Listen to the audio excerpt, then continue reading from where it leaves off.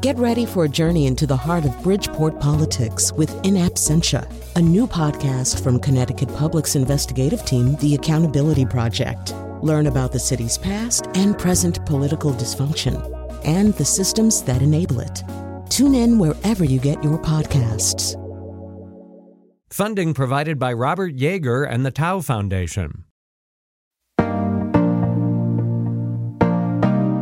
From Connecticut Public Radio in New Haven, this is Seasoned. I'm Robin Doyon Aitken. Coming up this hour, tips for cooking your best turkey yet and pulling off Thanksgiving dinner in general. A chef and a beloved local gastronomist join me in the studio to talk through everything from turkey temps to mashed potatoes. And our intern, Letitia Peters, talks with her mom about rethinking the traditional Thanksgiving menu. Plus, producer Tegan Engel speaks with two Indigenous women, a professor of Native and Indigenous Studies and a student seed keeper. You'll learn about them and the importance of one very tenacious Buffalo Creek squash. But first, Chef Raquel Rivera is the owner of A Pinch of Salt, where she teaches hands-on cooking classes and caters events and parties. And Jason Sobocinski is a Connecticut native who has a master's in gastronomy from Boston University. He has a hand in some of your favorite food and drink places in the state. Casius Provisions in Wallingford, Mystic Cheese Company in Groton, and Black Hog Brewing Company in Oxford. He also is a founder/partner of Olmo Bagels, Ordinary, the Crispy Melty Food Truck, and Haven Hot Chicken, all in New Haven. Before we start this Tip Fest, I asked Raquel and Jason what Thanksgiving looks like at their houses. So I do Thanksgiving at my mom's house. It's her favorite holiday, so we all come out there. And I am responsible for all the things that people normally do not care to do. And so there's a lot of knife skills and food safety and those type of things that I'm kind of taking care of in the back of everything. But it's a chaotic day at Mama's house.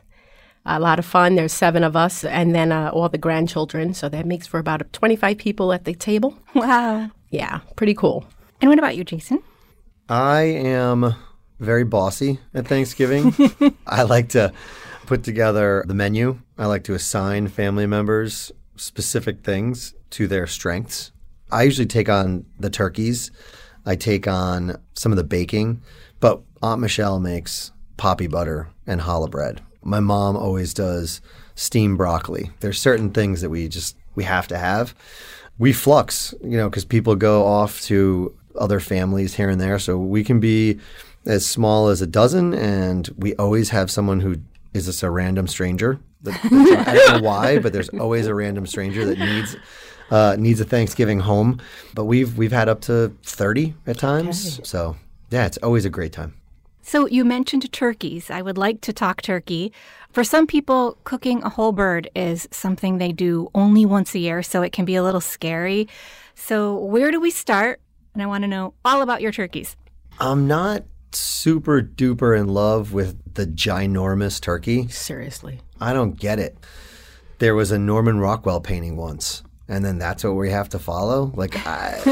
No thank you. Yes.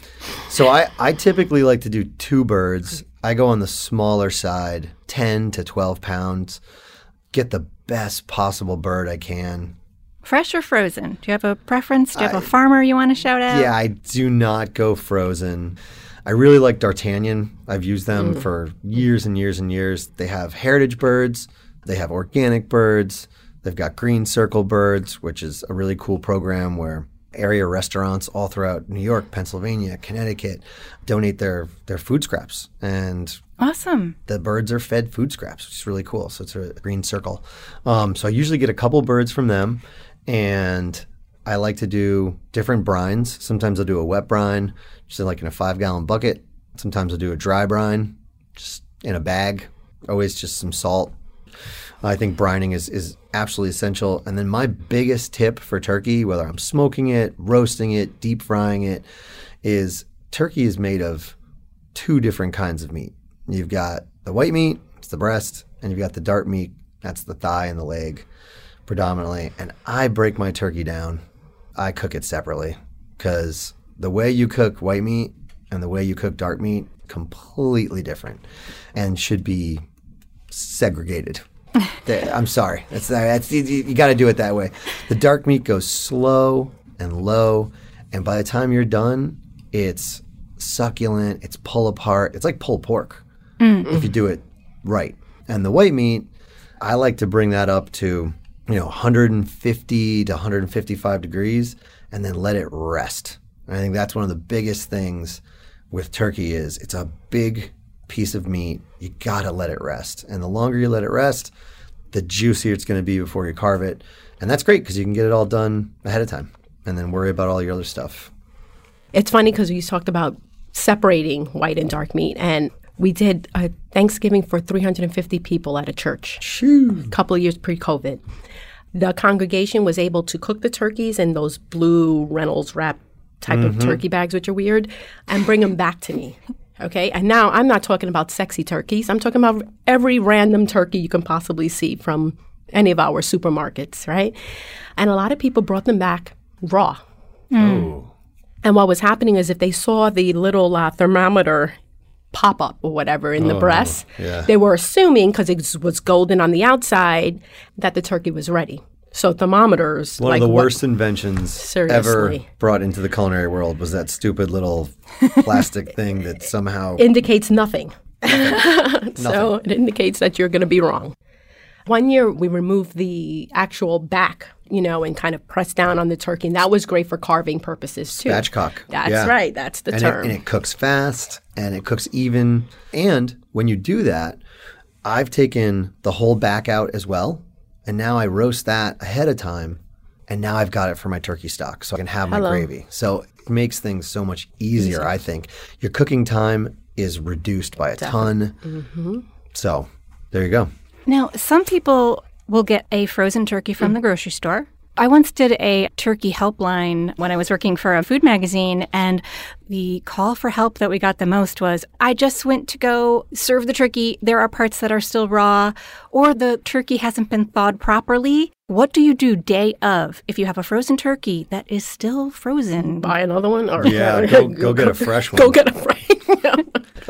My recommendation if you're going to buy a frozen turkey is to get ahead of it by a full week. That's right. Because you need to completely thaw the bird, and that has to be done in the refrigerator. Exactly right, for safety reasons. Yep. And then after that, you should brine your bird. What does brining do? It keeps the bird from drying out. It adds a lot of flavor to it. In the basic sense, it's salt, it's sugar, water, and then you can add in your spices, your bay leaf, your black peppercorn. It's a way of ensuring that there's some flavor, and it takes away some of that concern about it being a dry bird at the end of the day. So the big thing with brining is the salt. And so salt will work its way into the flesh of the bird. And what salt will do is it'll actually hold water. And so your bird's going to have more moisture because of the salt. The salt also obviously seasons the meat, which gives you a better flavor. But if you want a really juicy bird, you got to dry or wet brine it, and you got to use salt. What is a dry brine? So dry brine is just using salt, herbs, spices, things like that, where you just rub it all over the bird, and then you can throw it into a bag, like a big plastic bag or a trash bag, wrap it all up. Like if you don't have room to do a wet brine where you need a big, large container that's going to completely submerge the turkey, you can do a dry brine. And I love dry brining chicken as well. You want to brine for a minimum of 24 hours. And then after that, I like to take the bird out of the brine, be it dry brine, wet brine. I usually rinse it off a bit. I pat it dry with paper towels.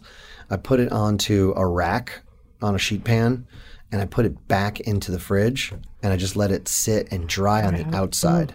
When you allow meat in particular to get dry on the outside, especially the skin, it forms something called a pellicle, and that's going to give you a crust. I didn't know that. I didn't know that that's what it was called. And that's going to give you a crispier skin. And that's what you're going for, right? Sure. That's what makes it a beautiful bird, and it's that crispy skin. I'm thinking about common things that people do when they're thinking about how to defrost or thaw something quickly.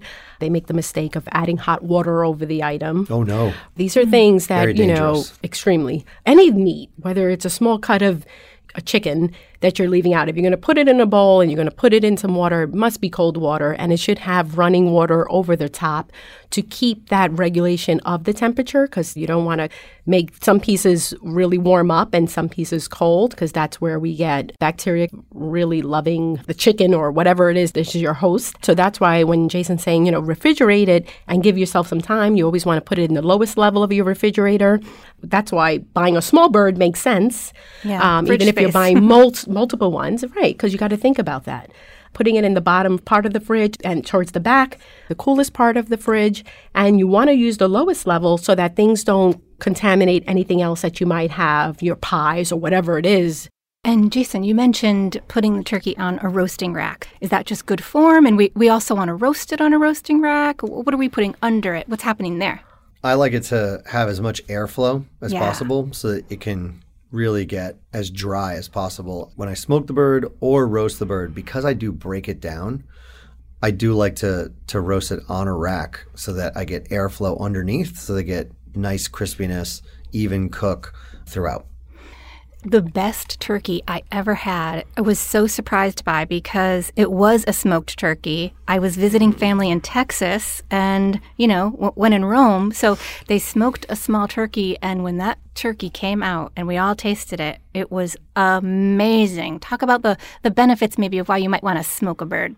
The flavor of smoke with the turkey is fantastic. Typically, I'll smoke the dark meat until it hits 185. I love that number for dark meat. That's deep. That's far. So I get that on a lot sooner. And my breasts, I like to bring those up to 150 to 155. And then I let them rest and carry over, and they will come up to 165. Anything over 165 is dry. It is. And if you're nervous about it, the USDA says 165 is safe. 160 is fully cooked. You'll be fine. Right. But you will have a really, really juicy bird. The other thing the big tip that I have for turkey is turkey loves butter. I mean, everyone and everything loves butter, except for our waistlines. But this is Thanksgiving, and it's about bounty and harvest and celebration of food, and I think butter is just perfect for that. And so I really like to get underneath the skin, and I like to throw some butter up under there, good butter.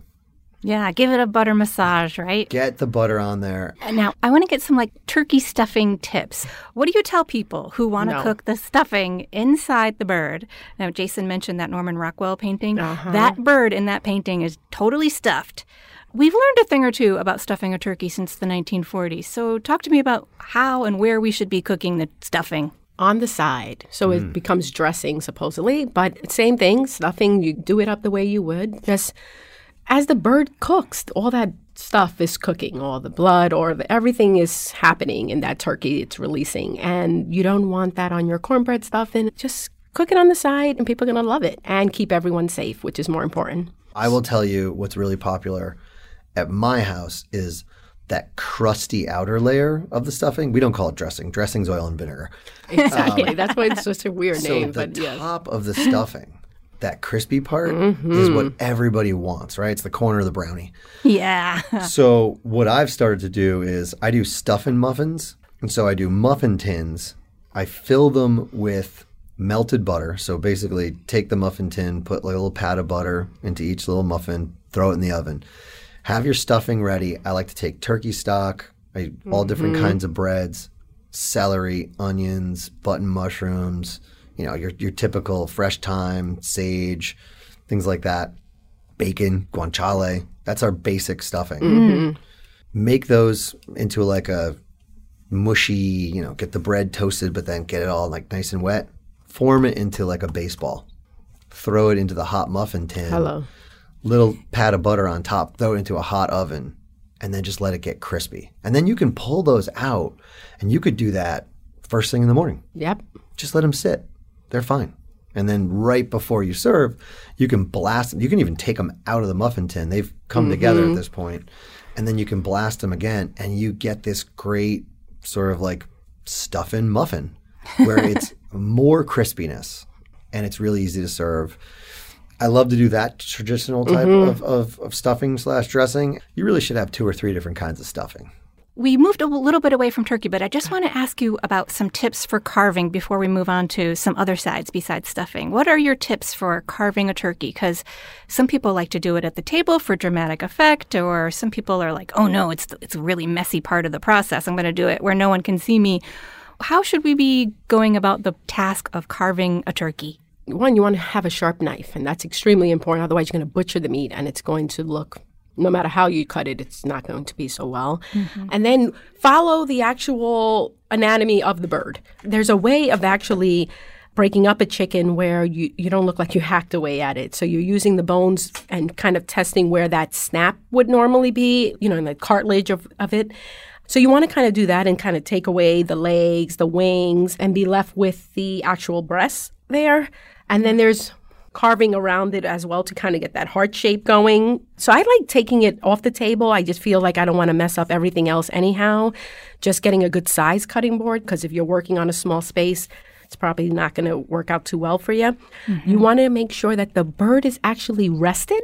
Because if the bird is hot, first of all, it's hard to deal with a hot piece of meat, but then you're also going to let all the deliciousness just soak up on your cutting board, which can be used for your gravy or, just putting it over your mashed potatoes or whatever it is that you're going to be doing. So let it cool. Get yourself comfortable. Make sure you take something underneath your cutting board to make sure that your board is not moving. So you might want to put a wet paper towel, a kitchen towel, something that's going to give you some firmness. And just start carving at an angle. There's no chopping down on it, because otherwise it starts to separate the meat as well. And a restaurant tip I would say is hot food needs to go onto hot plates. So when I am serving up a couple turkeys, we're going to have a couple of platters because everything's family style, I throw those platters into the oven. Yep. Or I have a plumber's torch. And I torch the platter. But make sure that the platter is warm, not screaming hot. That would be bad. But make sure that you're going to put warm meat onto a warm platter. It's going to be end of November. It's going to be chilly. So that's a big one. For me, my dark meat, literally, I pull the bones out. So if you let it get to 185, you tent it with foil, and you let it rest for 45 to an hour, it will still be hot. But you can literally pull the bones out of the thigh.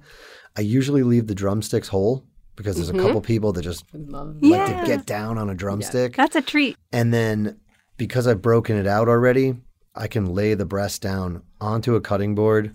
Like Chef Raquel said, you just go on an angle, have a super sharp knife. That electric thing, to me, it just rips up the skin. And I want every piece to have a little bit of nice crispy skin. So just take your time. Fan it out nicely. If for some reason, oh man, it's dry, great. Melt some butter. Yeah, that's right.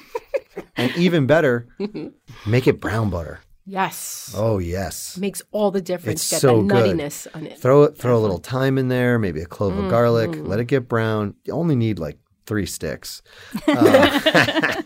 Let it get brown, let it get foamy, and then just ladle that ever so gently over that meat. Everyone will be like, oh my God, it's so juicy. Yeah. It'll take on the turkey flavor. It'll enhance it. It'll be so good. And then, of course, you got your gravy. You're going to be fine. Smooth like butter, like a criminal. You're listening to Jason Sobosinski and Chef Raquel Rivera sharing their turkey wisdom. I'm Robin Doyon-Aiken. It's time for a short break. When we get back, more tips for gravy and cranberry sauce and giving yourself some grace when things go sideways. I don't think I've done a Thanksgiving or any holiday where I haven't set off the smoke alarm. You got to set off the smoke alarm. Something's got to boil over. This is Seasoned. We'll be right back.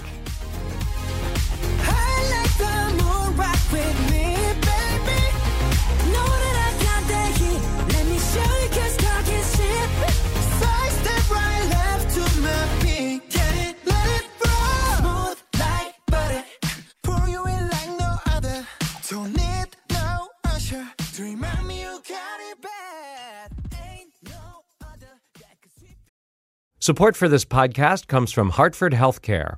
Elevating Health is funded by Hartford Healthcare. ECMO is a leading-edge, life-saving treatment for patients with cardiac or respiratory failure. Dr. Jason Gluck, director of the Mechanical Circulatory Support Program and Emergency Cardiac Care at Hartford Hospital, explains what it is. So ECMO stands for extracorporeal membrane oxygenation, outside the body oxygenation of blood. It's a life support technique that's used by highly sophisticated medical systems for patients with severe heart or lung failure. The technique involves removing blood from the body, oxygenating it, and then returning it back. ECMO procedures happen in the ICU, but not all hospitals are equipped with the necessary technology and staff.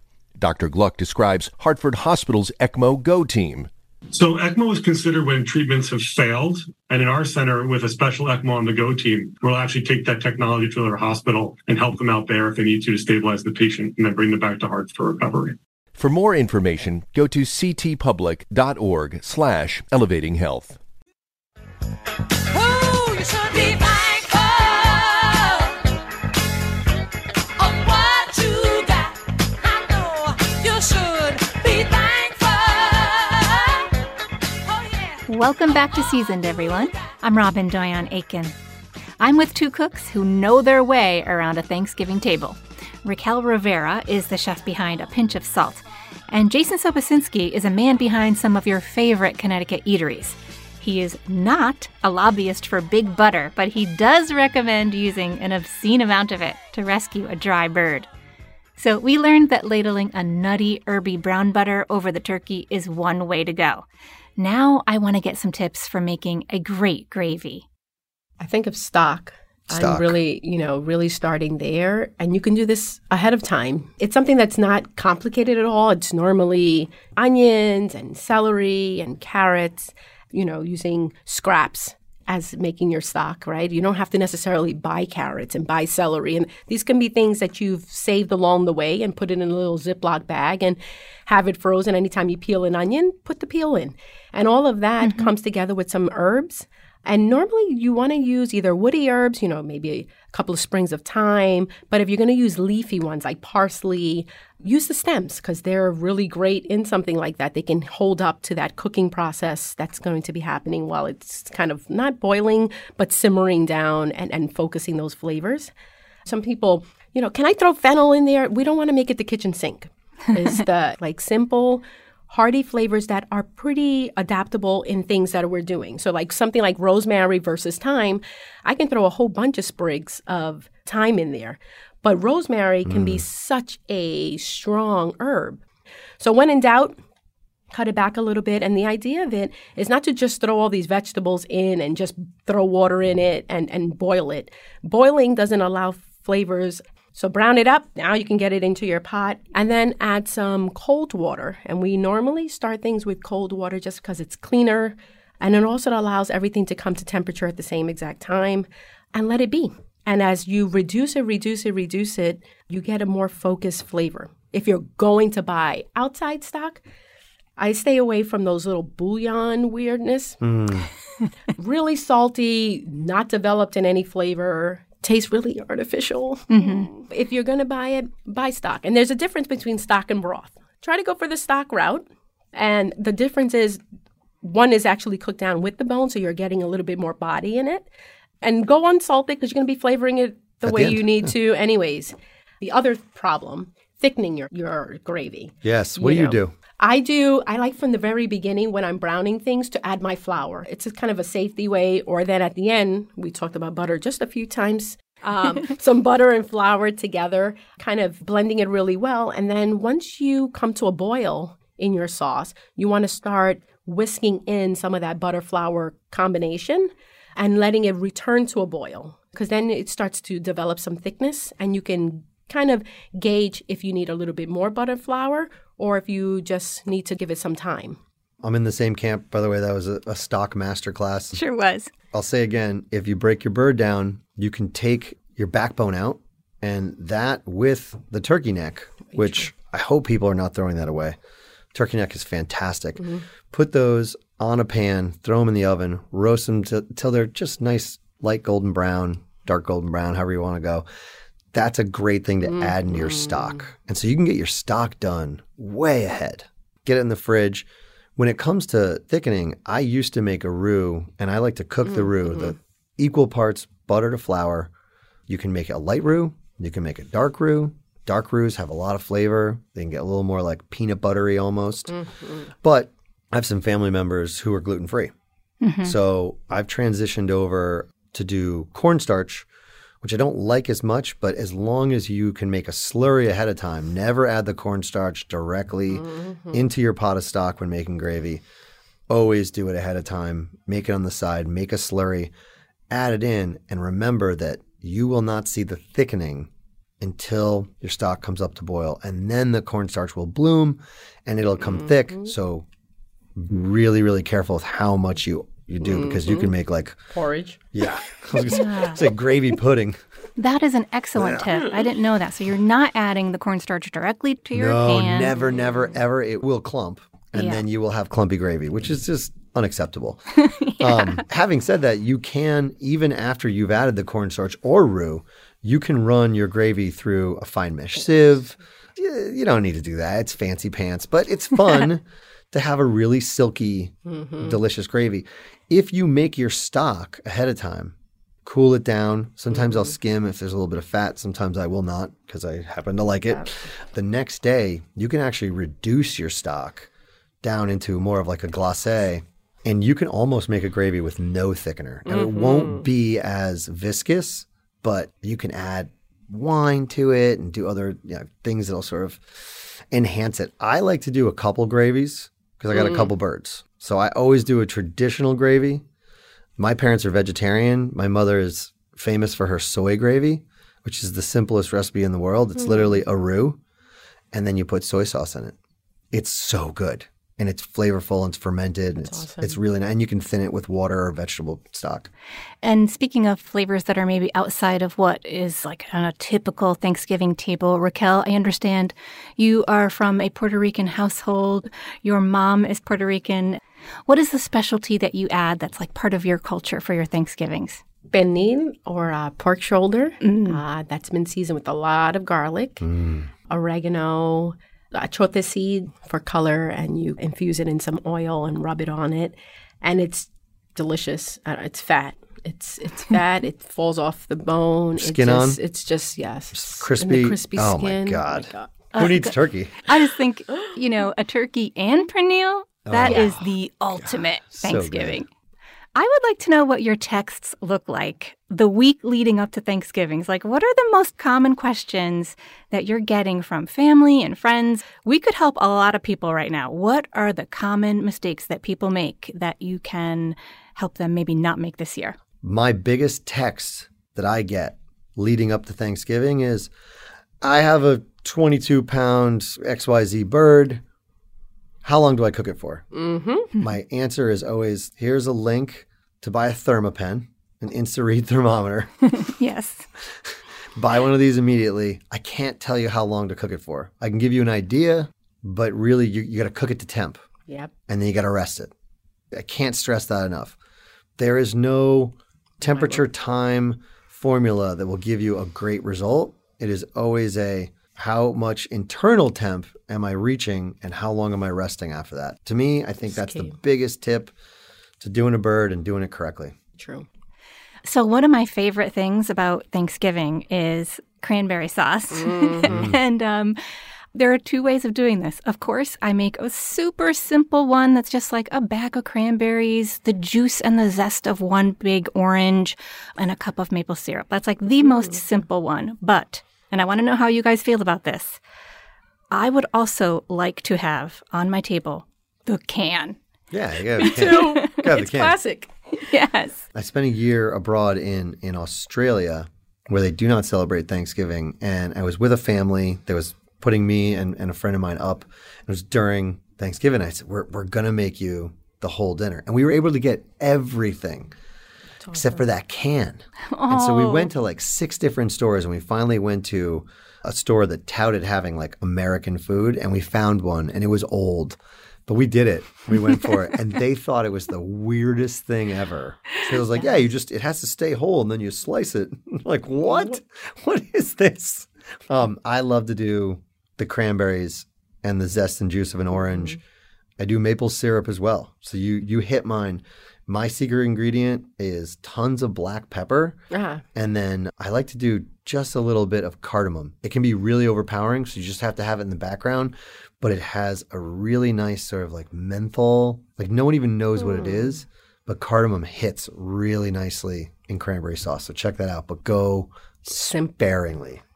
Have either of you, and I think this will give people some hope here, like have either of you had some big either turkey fails or just like general Thanksgiving mishaps? Tell me a story that is maybe not your best Thanksgiving, but it certainly was memorable.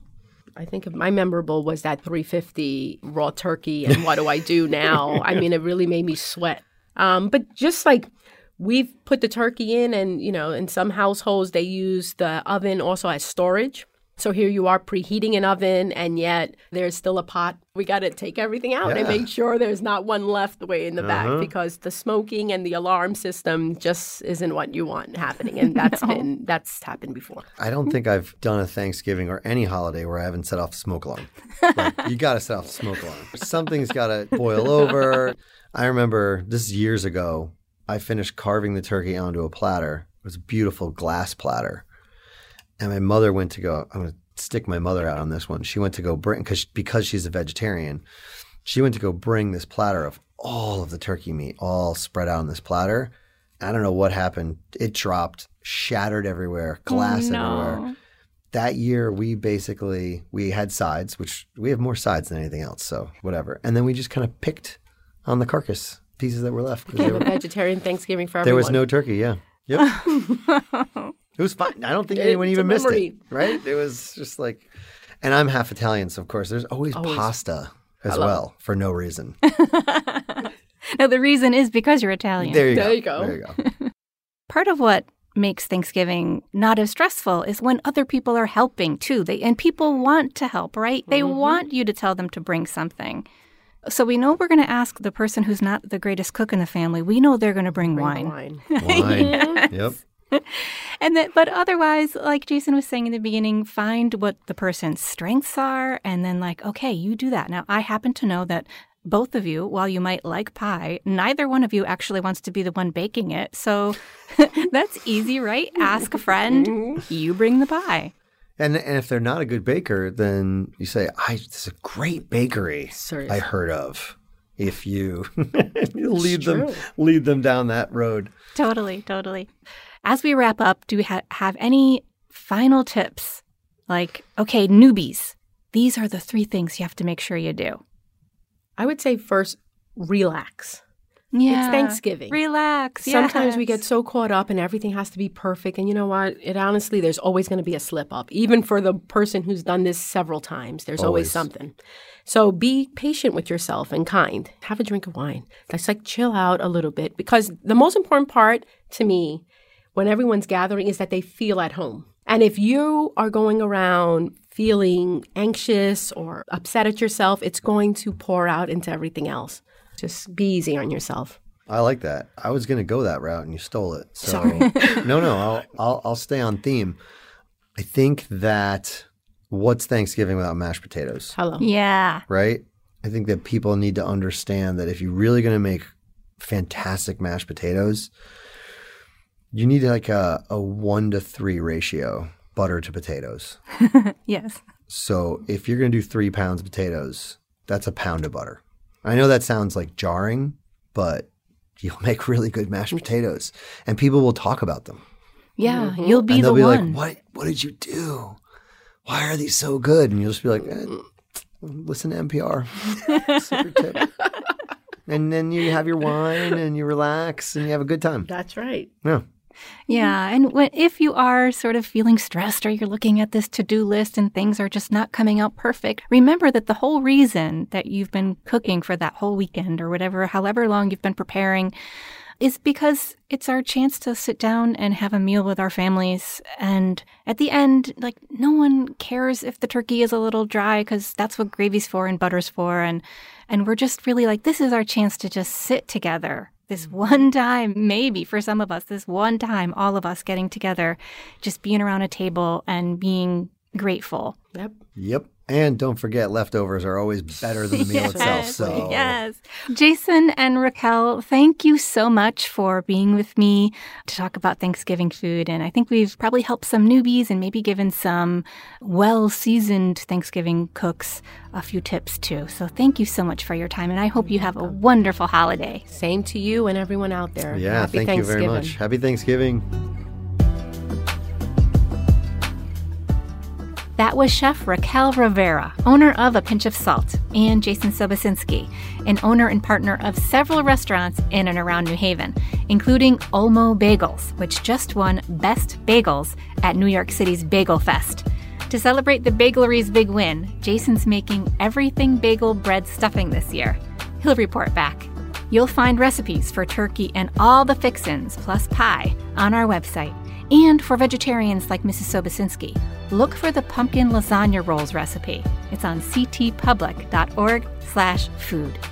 Before we go to break, Thanksgiving dinner looks different for every family.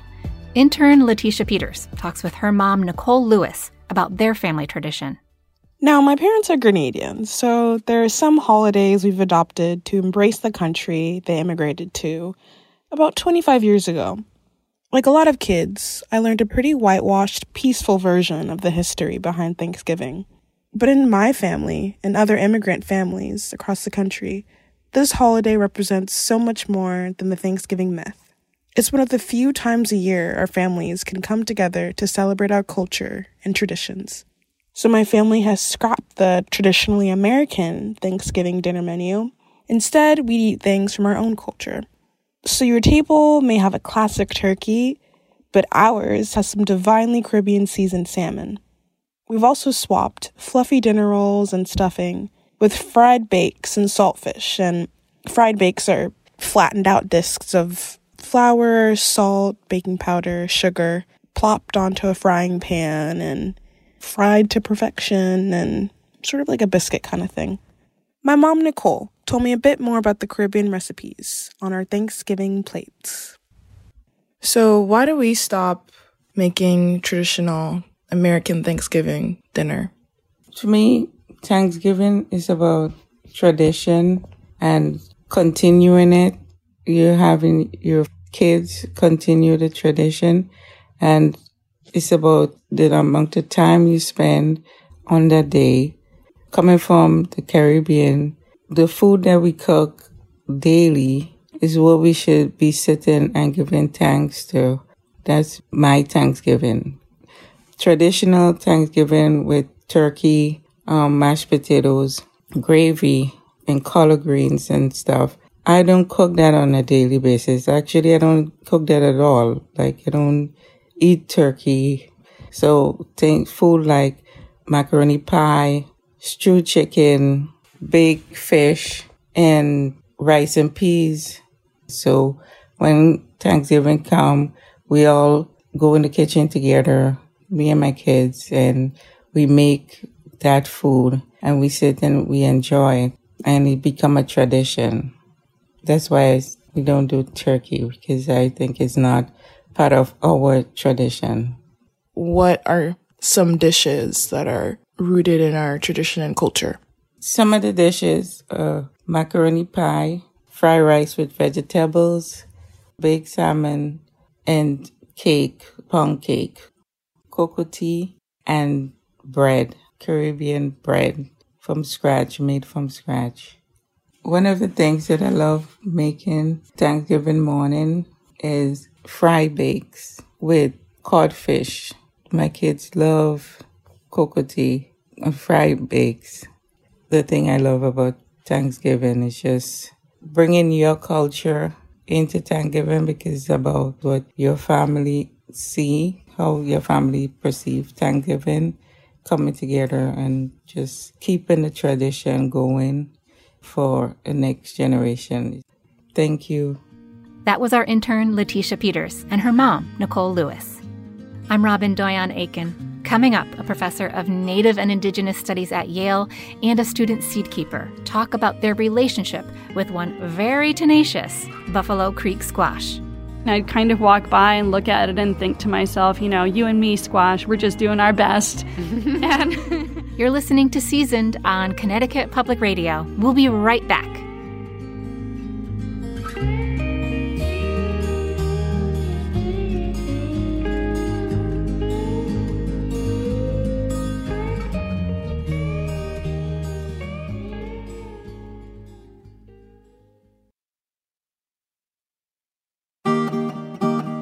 Welcome back to Seasoned. I'm Robin Doyon Aiken. Next up, a story about squash. Well, it's really about much more than that. Producer Tegan Engel spoke with our next guests at a Three Sisters garden at the Yale Farm. It's an educational farm focused around the connections between land, food, and culture, and it's managed by the Yale Sustainable Food Program, YSFP for short. My name is Hi'ile Julia Kavehipuaka Ha'opulani Hobart.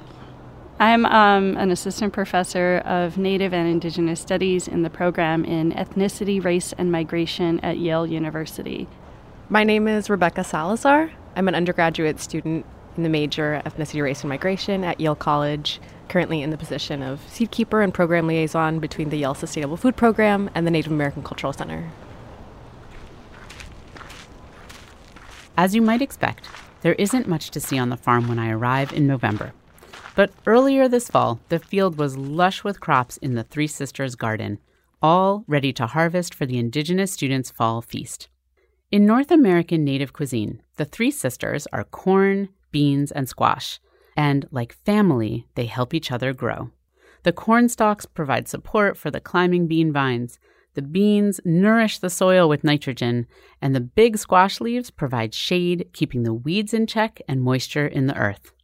I asked Hi'ile and Rebecca to tell me about the special Buffalo Creek squash grown here. Originally of the Haudenosaunee Nation, the squash is called doshowe, and this year's crop was almost totally lost, but not because of animals or flooding. In the garden, Hi'ile showed me a hole in the ground. What you're looking at right here is the bottom rail of the hoop house that the Three Sisters were growing underneath. And what you can see under this part of the rail is this huge hole in the ground. It's where a Buffalo Creek squash had grown underneath the rail, and so it had squished itself underneath. And then the bulb of the squash had been kind of flourishing here despite the kind of cramped conditions that it was living in. We'll get back to the resiliency of that one remaining squash in a bit. But first, for many Indigenous people, connecting with the foods of their heritage is vital, and it can help to counter the challenges of living under colonization. Hi'ile and Rebecca shared their perspectives on this as two Indigenous women tending this garden. Rebecca, I know that you helped plant this garden. Can you tell us a little about your experience with the Three Sisters garden and in specific the squash, the Buffalo Creek squash? I find it so fascinating because I learned in my research that squash was actually the first sister to be domesticated because of its ability to withstand cold and a lot of water and just flexibility. That really represents the role that the squash has taken on the season. To be flexible, to be resilient, and the relationship that the three of them have is what reciprocity resulting in abundance looks like. Can you describe a little bit, what does the Buffalo Creek squash look like for people who've never seen one before? Oh, it has a personality, a silly little personality. They're quite thick-skinned, bright orange, and, just fleshy. They are surprisingly enormous. And when we were growing the garden this year, it was, the corn shoots up first, so you kind of see that. And then if you look closely at the corn stalk, you see the bean pods there. And you'll see the leaves and the blossoms of the squash. But for the longest time when we were in the garden, I was like, I really don't see the squash. Until one day I was walking through the garden, and there's like this 6 or 7 pound honking orange thing sitting there. There's not like a ton of tiny ones. They're just really these spectacularly present giants that are littered across the garden. So quite fun. Yeah, beautiful. I want to hear so much more about the squash, but I also want people to learn a little bit about the history of it. And so can you tell us a little about the origin of this squash and why this particular squash was chosen to grow in this space? The Buffalo Creek squash comes from the Haudenosaunee Nation. It has been entrusted to the Abenaki Nation's seedkeeper, Liz Charlebois, who the Sustainable Food Program at the farm has had a relationship with for 7 years. That relationship began because of a graduate student at the Native American Cultural Center, Noah Schlager, who was really passionate about making sure that there was a line of relationality and reciprocity with local seed keepers, and it really represents this kind of entrusting and caretaking that occurs when we acknowledge how connected we are to everybody who lives here. Can you talk about the importance for Indigenous peoples of connecting with your native foods and foodways? For Native peoples, our foodways really intersect with our origin stories, the way that we understand our relationships to place, and continuing a lot of those relations and traditions into the present moment. There's a lot of specificity about the way that different Native communities relate to food and the places that they're from. For me, I'm native to Hawaii, which means I'm very far from my traditional homelands. So even though I identify as Indigenous, I'm not Indigenous to here. And we have to think really carefully about thoughtful ways that we can not only engage in Indigenous foodways, writ large, but the ways that we can think about our relationship to Indigenous communities in the New Haven and Connecticut area. And Rebecca, I know you share this experience as someone who's from the southern border region of what we call the U.S. now. What is your relationship to the Buffalo Creek squash and other plants that are indigenous to the Northeast and Connecticut area as someone who is indigenous to a different part of this land? To me, the plants, the Buffalo Creek squash, the white-capped corn, all of the beans that we planted, rattlesnake and skunk beans, although they're not from my tribe and my people, they really represent the interconnection between tribes that has existed for thousands of years. And the respect for food that is so imprinted in our identities and the way that we see ourselves, for example, as children of corn, as being older relatives to us or even parents because they sustain us and because we become who we are through them. And how does it feel to you to have this experience of growing these plants and planting them, growing them, harvesting them, saving their seeds, all these pieces? How does that impact your spirit and your experience of being here? It has genuinely been one of the most joyful experiences of my life, and it has really grounded my presence here in what we would call the New Haven area as being somebody who is gifted or encouraged by the land itself. This experience has made me realize so much how all of life is abundant and generous, and also demands our own reciprocity and responsibility and disciplined, meticulous attention, while also being playful and joyful and so complex in its entirety. Thank you. Are there ways that growing the Buffalo Creek squash is an act of resistance or healing? I think it's very much both.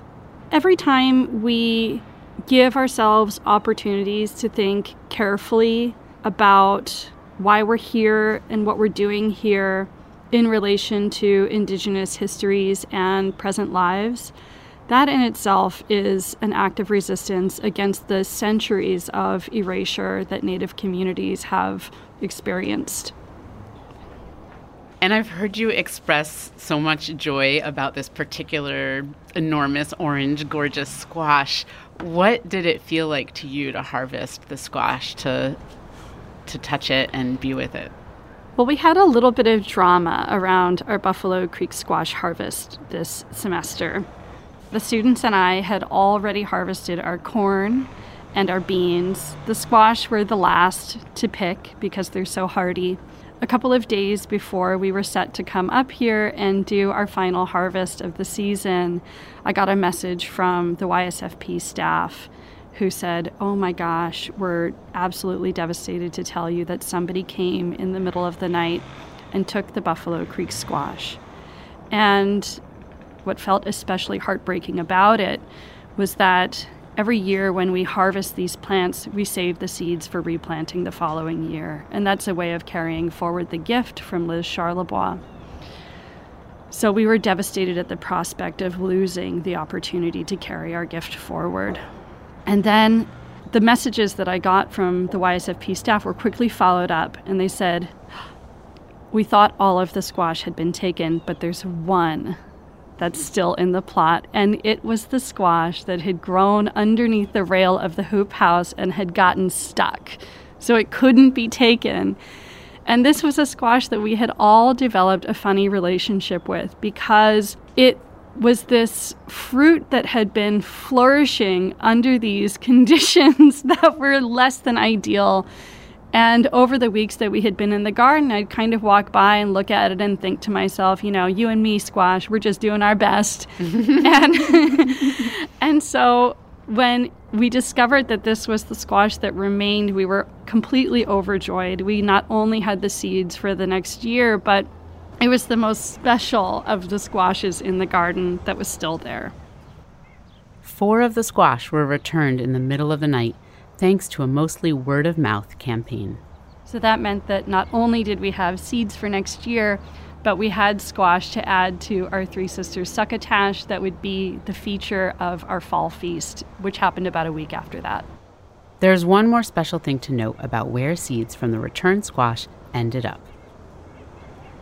When we thought about the fall feast and having a large community event at the farm to cap off the food sovereignty course, we really wanted to give something to the folks that came to the meal as a gesture of reciprocity. So we gifted out these linen satchels, and the linen satchels are this kind of orangey yellow color. That was hand-dyed by the students in the class using a native Hawaiian varietal of turmeric that we call olena. This was a special crop that the farm had planted for us this year. There's some dried and shaved olena in the bag that somebody could ground up and use in their cooking. Guests also received 3 seeds each of the white-capped corn, the skunk beans, and the Buffalo Creek squash. And then the final thing that they received was a small paper packet of native Hawaiian sea salt, which is kind of, we fashioned out of a little origami In little pink paper to match the pink salt. It's so beautiful. Oh, wow. That is such a special gift. My goodness. I'm so glad you had the seed, that you didn't lose all the seeds. We had enough to share. Yay. And I know that you had a conversation with your students about the theft of these squash and kind of what they thought about that. Can you share what they said and what that meant to you? Yeah. I had class the next day and I sat down with the students and then I asked them what they thought might be done. How would we think about what happens next year when we plant the plot again? And I think I'll turn it over to Rebecca to give us a sense of what that conversation was. The whole class really went through this whirlwind of emotions. Obviously, it's quite upsetting to wake up and something that you had so hoped for is just kind of gone.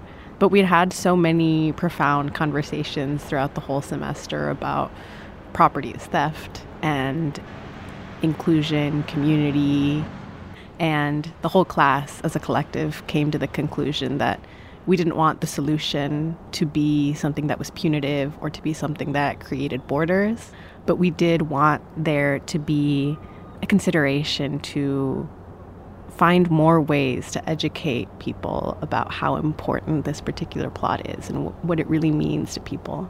And so at a time when I think it would be really easy to consider putting up cameras around the farm or locking fences, we really thought about how much more important it was, instead of keeping people out, that the solution may instead be to bring community in.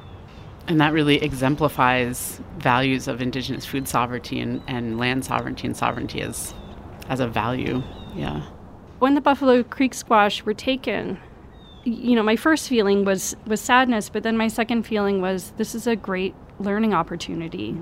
It's kind of easy to move through these concepts when there's no resistance. And so when you get to a moment where you really have to think about how to apply the theory in practice, it was really heartening that we could so clearly and collectively see what the solution might be.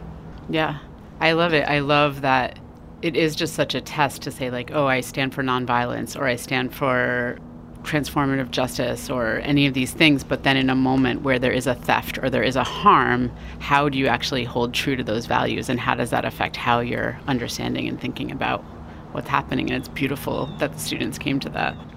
Can you explain what rematriation is and how it relates to the squash or the experience of planting the squash? Rematriation is a returning to indigeneity, and because colonization is so gendered in its violence and has, in many places, uprooted matriarchal structures, it's particularly important to focus on the work that women and Two-Spirit people do to maintain what could have been lost or was taken and bring it back to life. How does the experience of growing the Buffalo Creek squash give you a feeling of self-determination? Well, I think this year in particular, self-determination came from realizing that we have the power to think about our relationships to place and community.